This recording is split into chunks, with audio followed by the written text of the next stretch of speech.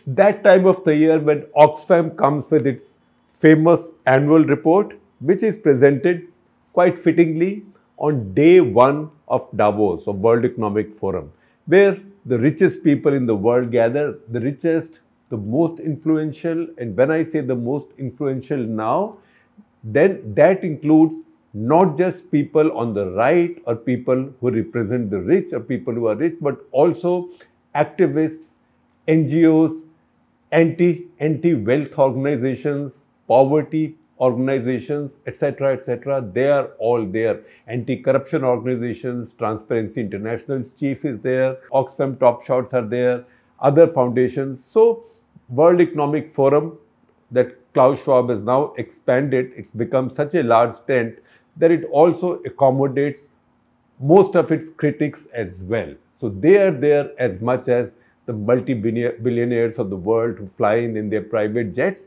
They are also there. They can fly in their private jets and talk about climate change in a virtue signaling manner. But similarly, all these activist organizations also sup with the richest in the world, so they can also maybe show the mirror to the richest of the world. So it is there that Oxfam also comes up with its global inequality report to make the rich feel guilty if such a thing is possible. If the rich felt guilty about wealth, they won't be rich to begin with. Like it or not, that's a fact. Second, if it intends to get the poor to hate the rich, you don't have to try very hard. The poor would hate the rich. Who likes inequality, particularly if you are at the lower end of it? And also to get the middle classes, upper middle classes, or the professional classes all riled up. Like, look, so and Ambani, Adani, they have so much money. How are they smarter than me? I'm so much smarter. My mom told me I'm much nicer looking also, etc., etc. So why do they have so much money? So envy is something which is easy to drive. So we focus for the purpose of this Cut the Clutter, this episode of Cut the Clutter, more on what the Oxfam report says about India. And we've spoken about this in the past. I think it was 2018, very early on. That was episode 83 in 2019. And you know what? It's a coincidence, I promise you, that I was in that episode wearing the same shirt and the same sweater as well, because the report is released on the first day of Davos, and Davos is customarily held in January in the winter. Now, what does this report on India say? Because the headline is the same, survival of the richest. Now, Oxfam makes no pretense about not being anti-rich. They actively, ideologically, philosophically, morally. And this is their honest proposition, because they are not hiding it. One thing they are not is hypocrites in this sense. They want to reduce the share of the wealthiest in global wealth and the wealth of the nations. They are not so focused on getting it to the poor, because nobody knows that if you take wealth from the rich, you can take it to the poor. Second, what do you take from the rich by way of wealth? Because if you start taking it, how much of that wealth will remain? We'll discuss that in a minute. We had done that in some bit of detail in 2019 as well. So I'll share that link also with you. You can take a look at that. But basically, what are they trying to do? When they say survival of the richest, they say, one, the usual story. The rich are getting richer, the poor are getting poorer. Particularly in India, in this case, this is a supplementary report on India. Right? It's a 20 plus page report on India, quite a detailed report with lots of graphics, etc., etc. I will also share a link of this report with you, and I'll also share a link of their entire report for the world also with you. So you can see all of those at leisure if you so wish. But if you look at the India report, they say survival of the richest. The India story is, of course, they note the fact that India still has the largest number of the poor in the world. India will have the largest number of everything in the world. India is now heading to be the largest population in the world. By the way, as we talk today, China reported for the first time in its history for more than 60 years a decline in population, an annual decline in population. Why did they have annual declines or some declines 60 years back? Why did we say the first ever decline in population? Because 60 years back is when Mao was doing his shenanigans, his great leap forward and other nonsense that was killing crores and crores of Chinese. Never mind that even after that, a lot of our compatriots, particularly in the state of West Bengal, shouted slogans like China's chairman, our chairman. Thank God. And that's why we have so many gods and goddesses. Thank God, no one like Mao ever took power in India despite our poverty and problems. But if you read this Oxfam agenda, this takes you somewhere there, because if you were to implement it, you will need a Mao in India. Or maybe you'll need a Mao plus Kim Jong-un plus somebody plus somebody plus somebody. Don't worry, it's not going to happen. The best thing about this Oxfam report says that nobody takes them seriously and nobody follows up on them. Nobody makes any policy quoting them. The worst thing about them is that a lot of the news media, which sees easy headlines, oh, 1% of Indians own 40% of India's wealth, right? They don't ask what wealth is, what you mean by wealth. The bottom half of India's people, that is the poorest half of India's people, pay 63.4% of India's GST. You don't stop and ask. This does not pass the test of logic and reasonableness, right? This is the line I use often. Never switch off your bullshit detector. That's a line I use in the newsroom, but that's a line everybody should use. But at the same time, these headlines are made because these are easy headlines. And Oxfam's purpose is served because what they are doing is headline hunting. Again, this is a bad thing. The good thing is this is forgotten by next day. Also, it becomes then fuel for opposition parties, whoever is in the opposition on the day when this report comes out, which at this point is Congress and the others. BJP is in power. So they all get their tweets to write and their statements to make. So what is this report saying? This report is saying that, look, the bottom 50% of Indians own only 3% of India's wealth. The top 30% own 90% of India's wealth.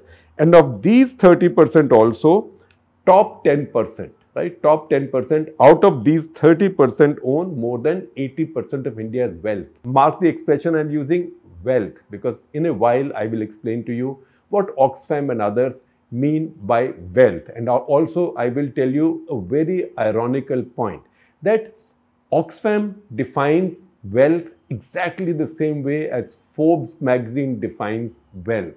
And in fact, in one of the report documents that I'm quoting from, Oxfam actually says that and defends that practice, that they get their wealth data from Forbes. What is Forbes magazine's tagline? Tagline is what a brand uses as a description for what it stands for, right? So Forbes magazine's tagline is the capitalist tool. If you know Malcolm Forbes, founders of Forbes magazine and the Forbes organization, they fly a private aircraft with the words emblazoned on that aircraft. Capitalist tool, right? So you have this revolutionary organization, Oxfam, picking up Forbes magazine's definition of wealth and giving us all gyan based on that. Now, what are they saying? Bottom 50% of Indians own 3% of India's wealth. Top 30% own 90% of this also. Top 10% out of this 30% own more than 80% of India's wealth. Then they say wealthiest 10% of India own 72% of India's wealth. What they go on to do is they further dice this data and say the top 1% of Indians own 40.6% of India's total wealth.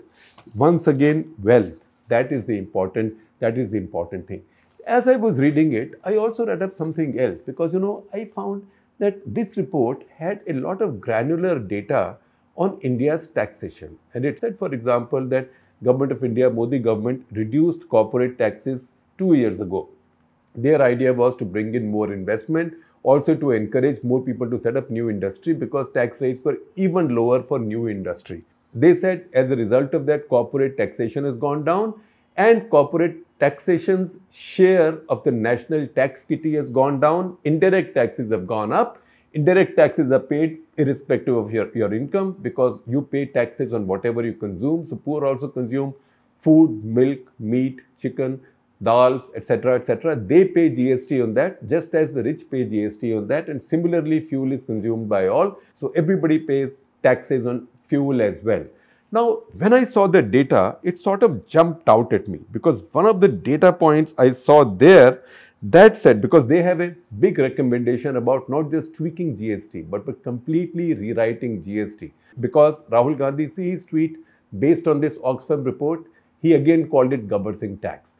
His logic is that this tax is helping the rich, hurting the poor. Oxfam says something similar but even more radically.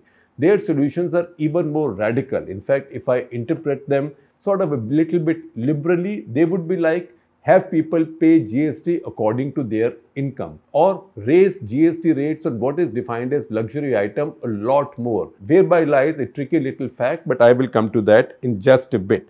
Now, when I was reading this, I noticed that they also said some really incredible things. They said, for example, the bottom 50% of India's population, or India's population says 140 crores, bottom 50% is 70 crores. So they said bottom 50% of India's people spend 6.7% of their income on select food and non-food items.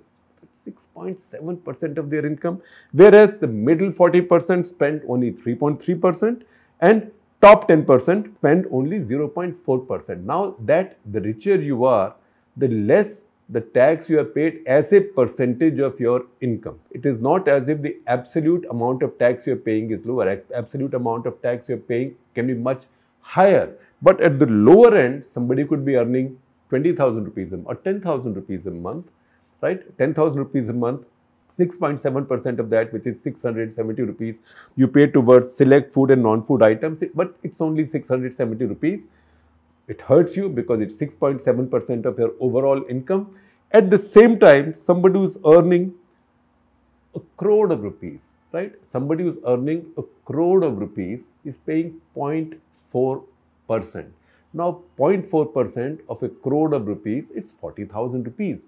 So the person individually is paying several tens of times more tax than the person at the lower end, but it's a lower percentage of their income, which is perfectly reasonable. What moral point is made out of this? I don't know, but I am not the one to whom that question should be asked. I think this is nonsensical. The whole argument is nonsensical. That's my view, so I must qualify that. That's my opinion. You can toss it or you can accept it. It's up to you. But I don't see how this percentage of tax paid, indirect tax paid, as a percentage of anybody's income is of any logic, unless it is to make the point that the poor are having to pay too much tax for their essential goods. Now, when I looked at it from that point of view, I thought that maybe Oxfam has a point here. So let's check some data. But before I could check the data, so this morning when I was scrolling through all the information on Oxfam report, I was just basically hitting Oxfam and searching. I found a bunch of tweets, a tweet thread from Diva Jain. Please check out her handle, Diva Jain 2.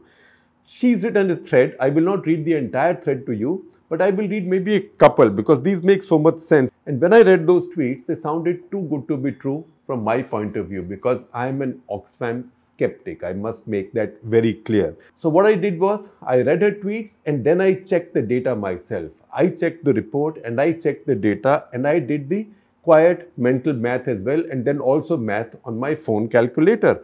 And it's very simple, and this tells you a fact that will be the conclusion of this part of this Katta Clutter. It will be a tough fact, tough conclusion for us journalists. So she says in her first tweet, it seems likely that there will be a hullabaloo over Oxfam's reported claim that bottom 50% of India pay 64.3% of GST. A cursory analysis of Oxfam's, and she's writing this, atrociously researched report reveals clever wordplay and accounting shenanigans that will make a Goldman banker blush, right? And then she says, first examine the above claim mathematically. Oxfam says that the bottom 50% of Indians pay 6.7% of their income as GST. That's what I was talking to you about just now. It is being reported that this translates to 64.3% of all GST revenue, something Oxfam also highlights as indicative inference.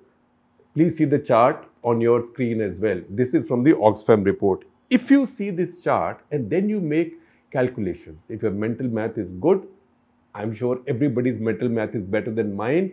You can figure it out yourself, or you can take out a calculator and pick it up from there. Now, if there's average monthly GST revenue in financial year 2022 was 1,23,000 crores, or say 1,23,500 something crores. If you take that, then 64.3% of that, and also Diva Jain points this out, that is 79,465 crores.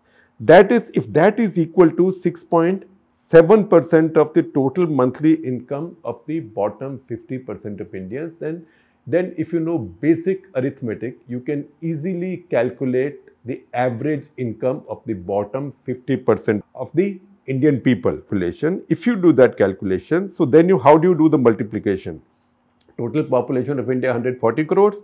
So you take 79,465 crores, that is 64.3% of all of India's GST collection, monthly average collection, and divided by 6.7 and divided by 70. So what do you get? You get a monthly income of 16,943 for 50% of Indians at the lower level. That means the 50% of the poorest Indians get an average monthly income of 16,943. Now multiply that by 12 and you know what the annual income is. So annual income of the poorest 50% Indians then is 2,03,322 in the last 50%. You might think, all right, that's not very rich. These are poor people. These are poorer Indians. साल में 2 लाख है तो क्या बड़ी बात हुई? But there is a problem there. And problem there is, and I checked out these calculations. I've done these calculations myself, not just mentally.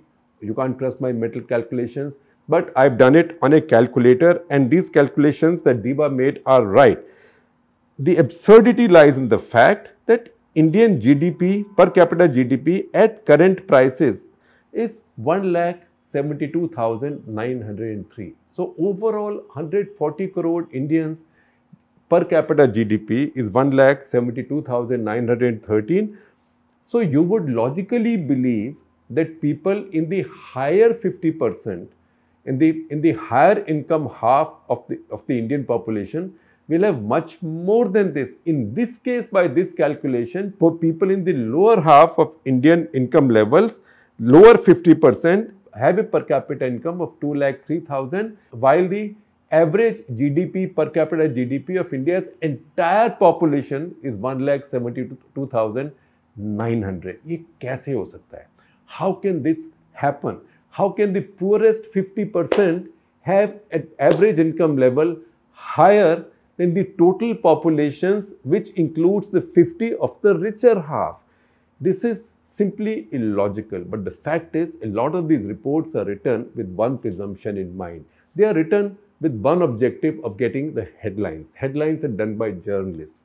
And these reports are written with the presumption that journalists, one, will not look at any data, because journalists, one, they see an easy headline, particularly when it comes to knocking the rich. They are quite happy to dump their skepticism, or maybe they believe that us journalists, math is so poor that we will not figure it out. And that's why if you just go and Google Oxfam report India, you will find headline after headline after headline quoting these projections made by Oxfam without anybody having checked out the data. Because if you apply the test of data, you know what this report is. It is farcical. Now also, when you further look at this data on how the bottom 50% pay 64.3% of India's GST or 6.7% of their incomes on GST, on selected items. What are these items? First of all this data has been picked by Oxfam from the 2011-12 NSSO survey, National Sample Survey Organization, which must be dated, but nevertheless, what are the items they've picked up? Just think for a moment. Pulses, milk, cereals, edible oil, meat, fine. Dry fruits, the bottom 50% of Indians spend a lot of money on dry fruits. Maybe they do. Now, if somebody could say, give them cake if they don't have bread, right? Then you can also say the poor buy dry fruits. So dry fruits are included. Beverages, packaged processed foods. So I don't know how many packaged processed foods the poor buy or how much money they spend on it. Then washing powder, fridge, motorcycle, scooter, right? This is the bottom 50% of India. Fridge, motorcycle, scooter, mobile phone, pan and tobacco. Pan and tobacco. Why should you plead for lower tax on pan and tobacco? I don't know. And then this adds AC, air conditioner, cooler, washing machine, laptop, jewelry and ornaments.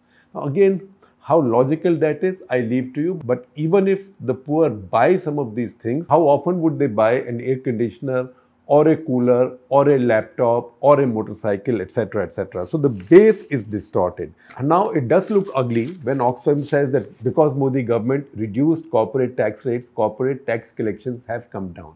They did come down in the first year, and that was followed by the pandemic year. But our economy editor, TCA Sharad Raghavan, he's now pulled out data for me. That tells us that in 2020-21, corporate tax had grown very little, 0.84%, which was disappointing, but that was also the pandemic year. Next year, it grew 24.12%. 24.12% is not at all bad. Of course, it was on top of a bad economic year of the lockdown year. 22-23, that is this year, it's estimated to be 9.6% growth. So it's not as if corporate tax has gone down. It's recovered very nicely and very neatly. Again, the share of corporate tax in total tax, 2019-20, before the cuts came, it was 27.7%. 2020-21, it became 22.6%. So it came down because of the cuts. Oxfam's right. 2021-22, it became 25.2%. So it's begun to rise while India's indirect taxes are also rising. 2022-23, it's back to the old level, which is 26% plus. The budget will come out and we will see the final figure. So once again, you can pick up a fact selectively and use 1 year as a reference and extrapolate it for the next 3 years without bothering for the fact that the next 3 years data is available and that data is telling you a different story. And also, I kept on telling you that please underline the word I'm using again and again, wealth. There is a difference between wealth and income. So Mukesh Ambani can have a wealth of so many billions of dollars, so many trillions of dollars, whatever.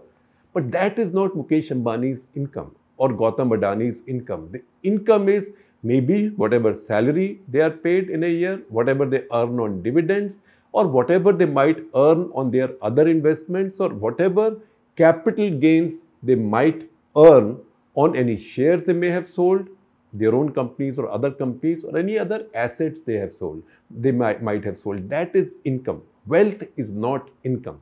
If somebody inherited a house from their grandparents, right, that house may have been worth 1 crore rupees 30 years back, it might be today 100 crore rupees. So your wealth then is 100 crores, but your income will be the rent you might earn on that house. That is the distinction these reports do not make. So what they do is, they get the wealth calculation made by Forbes magazine, which is all your stocks and shares, all your unrealized capital gains. And what they are recommending in their report is that tax everything. So tax income at a much higher level. In fact, in their global report, they are saying tax income at something like 75% for the richest, and for others, average of at least 60%. By the way, in India, the top tax level is already 43.6%, and you don't even have to be particularly rich for that. Just over 10 lakhs and you pay that kind of tax. Now, these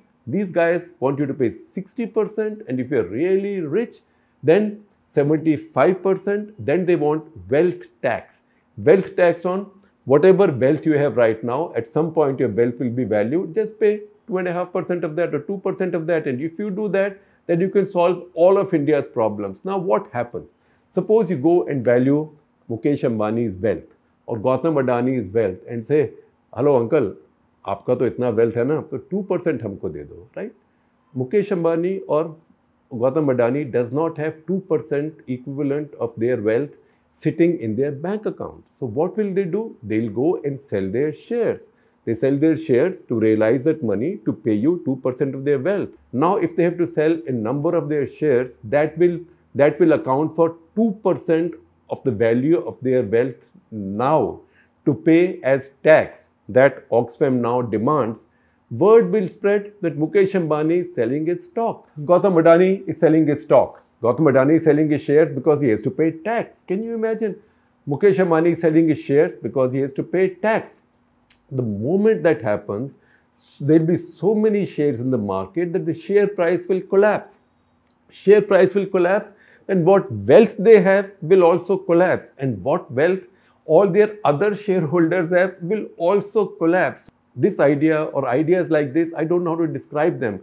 The best way to describe them is to use rude expressions, which are not advisable on a family channel. But look at the initials B and S. BS, you know what that stands for? Or something that Vidya Balan made us familiar with in that film, Ishkia. I will not use the first part of that word, but the second part seems kosher enough. That is sulfate, because that is what is being made out of all of us. And then that's why you have to question all of us in the media, everybody almost, who's picked up these easy headlines, because easy headlines are nice. Now, before I let you go, in this report, there is a quote from Jean-Jacques Rousseau. Rousseau, as you know, was a philosopher, French philosopher, also somebody who provided intellectual fuel for the French Revolution. So the quote used by Oxfam goes, "When the people have nothing more to eat, they will eat the rich." And then the report goes on to say, sentiment behind eat the rich resonates in the case of India. Now, I checked out a little bit more on Rousseau and the French Revolution. And my colleague Priyanjali Mitra, she pulled out this line from the British Library intro to the Social Contract by Rousseau. And the line is, and this is the British Library's intro, their introduction to the social contract by Rousseau.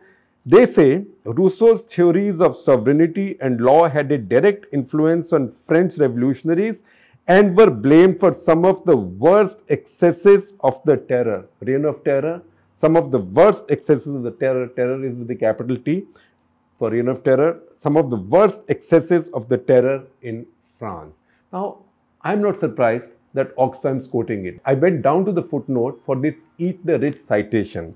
This footnote, this citation is actually to an article by Claire Rich. Claire Rich from a publication called The Vanderbilt Hustler. When I clicked on that link, this is an article by a first-year college student.